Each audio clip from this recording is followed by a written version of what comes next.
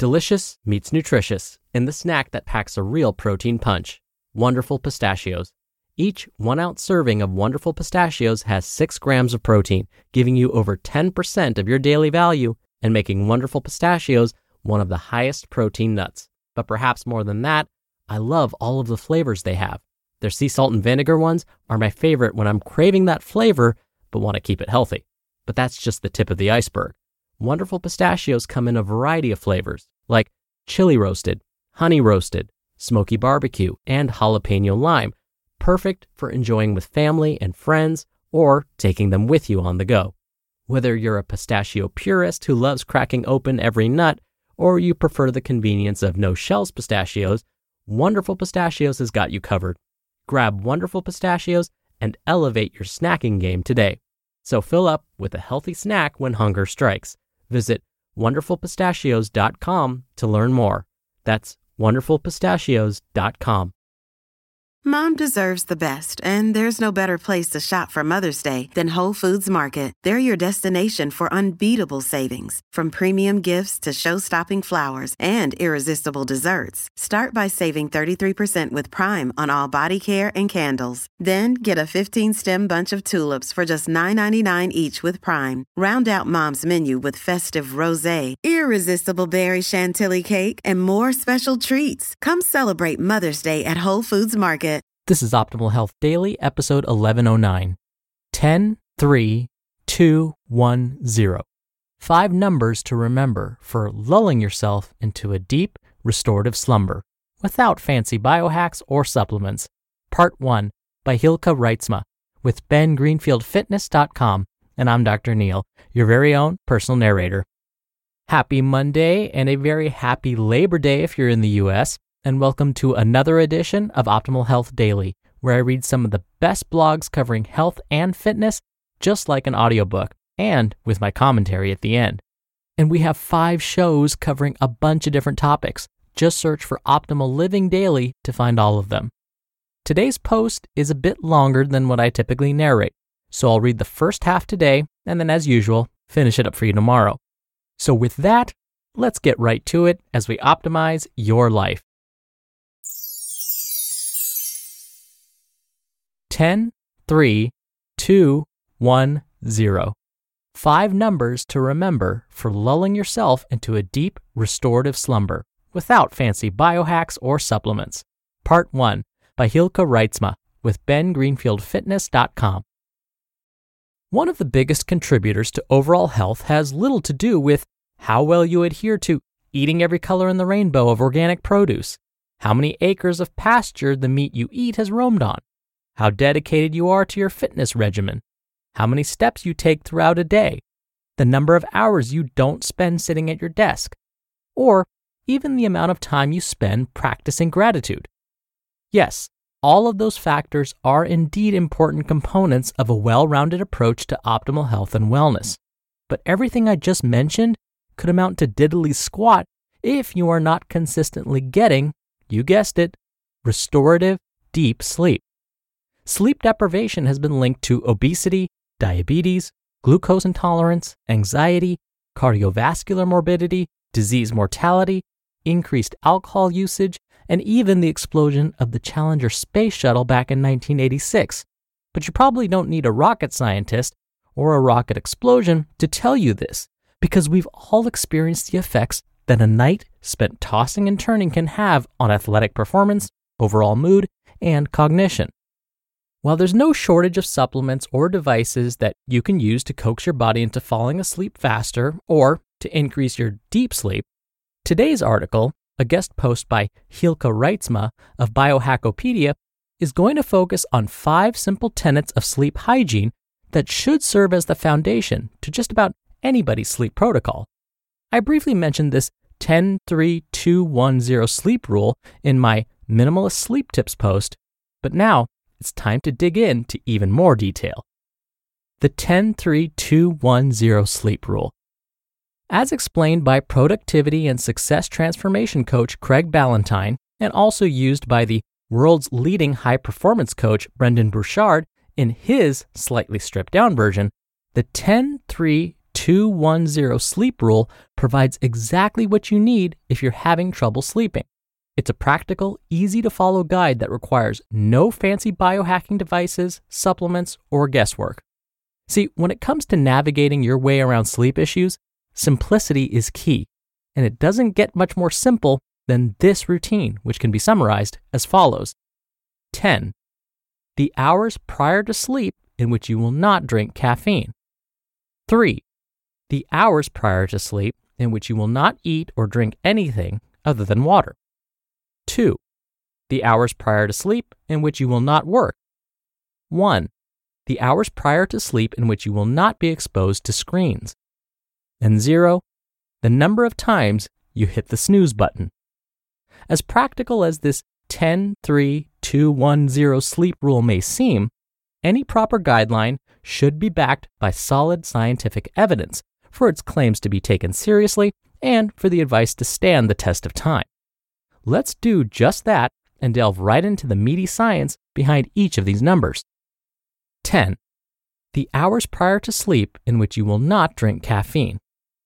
As Dr. Olli Soviarvi, MD, warned in Step 5 of his article, Deep Sleep Decoded, Everything You Need to Know to Increase Your Deep Sleep Percentages, sleep-disturbing substances include more than just coffee.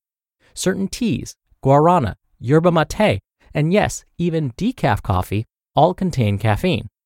There is an abundance of research that shows caffeine intake, even several hours before bedtime, can affect the quality of your sleep. Nearly 70% of people consume coffee in the evening, despite growing evidence that consuming 200 milligrams of caffeine as much as 6 hours prior to sleep can result in a loss of up to 1 hour of sleep. Caffeine negatively affects sleep stages 3 and 4, which are considered deep sleep stages, through its blocking of a sleep hormone called adenosine. But it also increases sleep latency, the time it takes you to fall asleep. Luckily, the effects on REM sleep appear to be milder.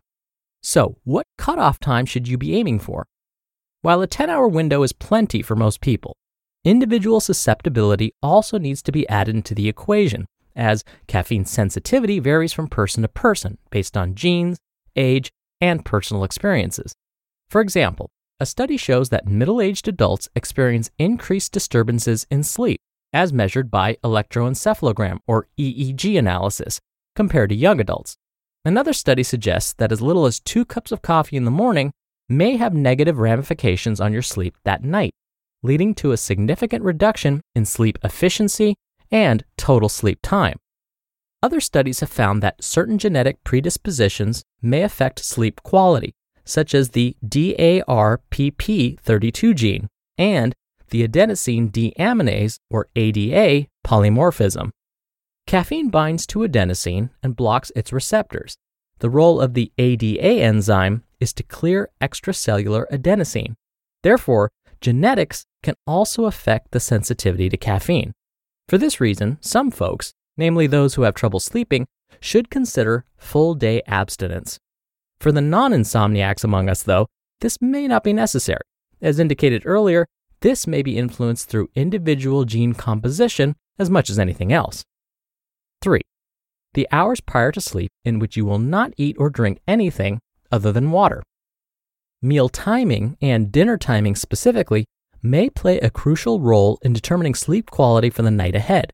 Also, nocturnal rise in leptin and nocturnal levels of melatonin could be decreased because of late-night eating, although more evidence is required for this claim to hold.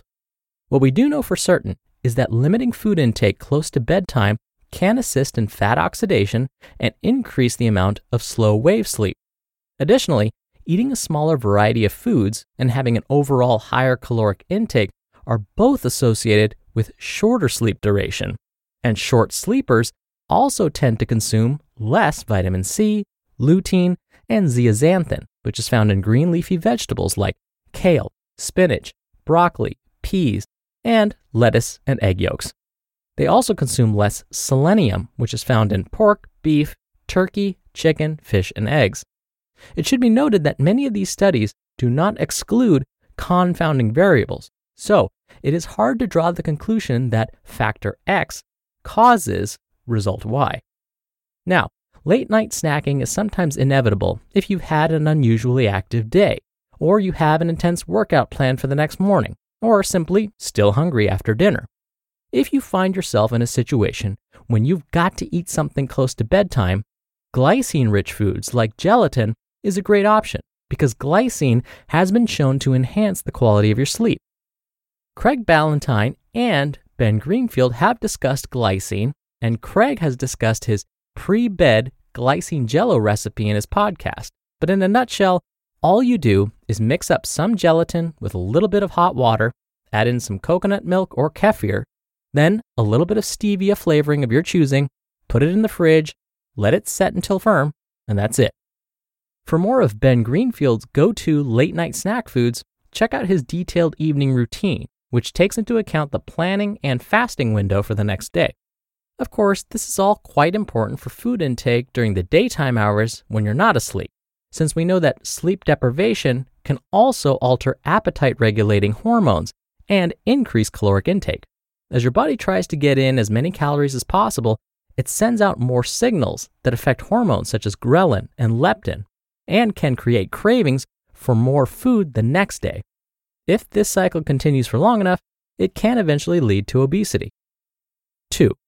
Hear that on tomorrow's episode. You just listened to part 1 of the post titled 10-3-2-1-0. 5 numbers to remember for lulling yourself into a deep restorative slumber without fancy biohacks or supplements, by Hilke Reitsma with BenGreenfieldFitness.com. When you're hiring, it feels amazing to finally close out a job search. But what if you could get rid of the search and just match? You can with Indeed. Indeed is your matching and hiring platform with over 350 million global monthly visitors and a matching engine that helps you find quality candidates fast. Ditch the busy work. Use Indeed for scheduling, screening, and messaging.